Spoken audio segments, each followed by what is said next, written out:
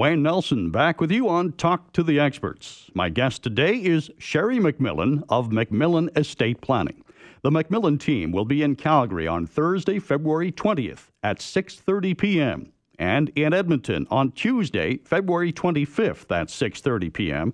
to talk with you about estate or life planning.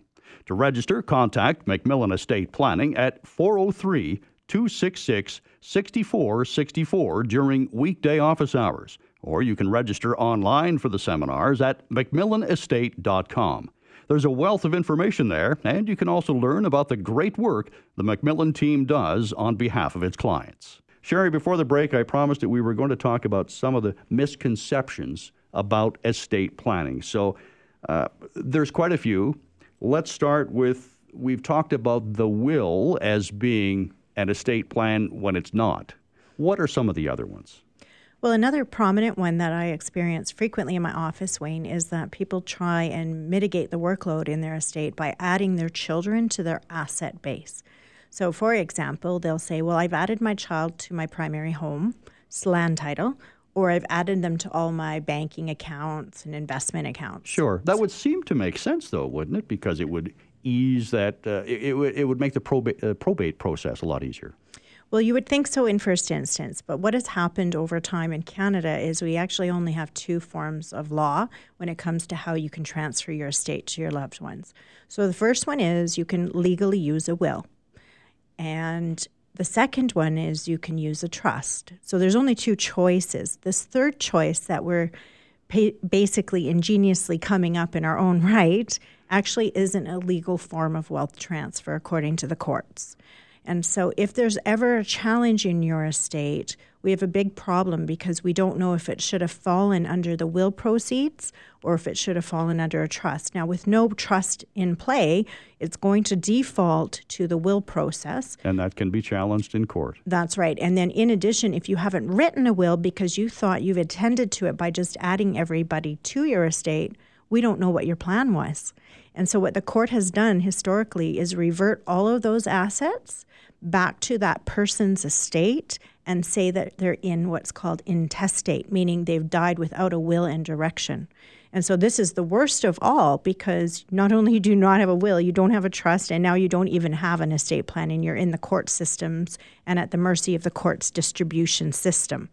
And so what we're suggesting to families today is that is not a good plan for many reasons. First of all, for that reason alone, is that there is no definition of your estate, but there's more prominent issues at hand as well.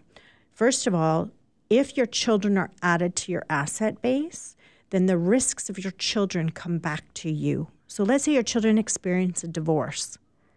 Well, that's part of their estate now, not just yours. So is it subject to splitting it in a divorce? That's a problem if you're relying on it in your own retirement. What if your child happened to die before you? We have a real disaster because that share of the estate may go through their will and move out to their beneficiaries. And again, your retirement's in jeopardy. The other issue is, what if your child is sued in a lawsuit? They own part of this estate by you adding them to that title.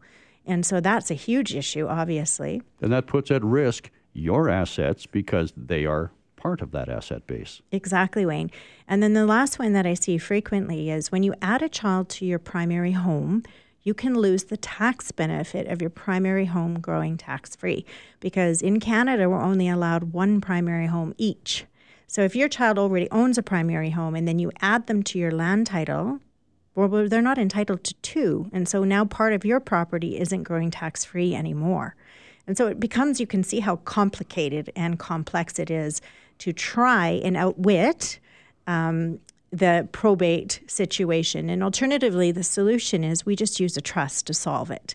So it's a much safer way to make sure there will be no challenge in your estate, that we don't have any risks if your children predecease you or end up in a lawsuit. But the most likely risk that we face with our children is that they might go through a divorce. And we certainly don't want to take a portion of our retirement savings to pay out the ex in our family. There's not a person out there who'd want to do that. No. And so this is a much safer approach than just adding people to our asset base, which is unfortunately commonly done because historically 20, 30 years ago it used to work. Mm-hmm. The lesson to be learned here, Sherry, is leave this work to the professionals. Certainly. So that's a big one, Wayne, that we see frequently. The next big myth that I want to share with families is, and this is common, is parents say, well, my children will work it out. Ha. They won't. And I can tell you that from my own experience. They will not work it out because they're on the same playing field and the same measure of authority as siblings. And one of the other reasons they won't work it out is it's not just your siblings that will have an opinion. It's their spouses who right. have an opinion. And so all of a sudden, what you thought your children would work out if they were nuclear as a family unit, they very may well, but they're being influenced by their partners. And so I always say to mom and dad, look, you have authority while you're alive. We need to lay out this plan and let your children follow your instruction, not make up the rules as they go. And they'll be respectful because it was your instruction. Yeah, they have to remember who the head of the family is or was. That's right, versus the brother or sister who... The sibling rivalry. ...takes charge. And usually there's disgruntlement. You know, that was the bossy one in the family, or that was the difficult one in the family, or that one never gets done things in a timely basis. Or how come so-and-so gets that much and I only get this, or all kinds of scenarios present themselves. Absolutely. And so, Wayne, I will say...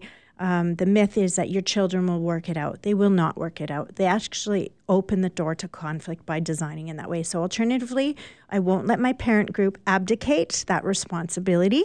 I say, no, we will lay it out for the children and then hold a family meeting and share with the children what we've laid out. If there's any conflict, we want to see where it is while you're alive so you can amend it and change it to be reflective of your desire. How long does that process typically take, Sherry? Is there a minimum time frame from the time that you first have, say, mom and dad come into the office, you sketch out a plan with them, by the time you've remedied everything with the kids?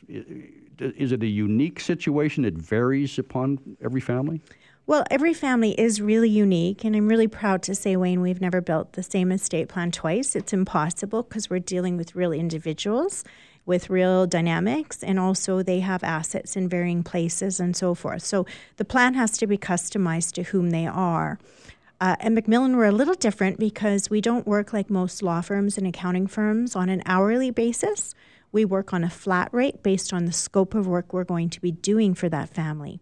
And so what happens for most of our families is they will take anywhere from, say, 3 months to 6 months to outline and design the full plan on that flat rate and make sure we've implemented all their wishes. So we're doing two facets in their planning. We're building out their life plan for the decades ahead, and we're building the legacy plan for our loved ones they're going to leave behind.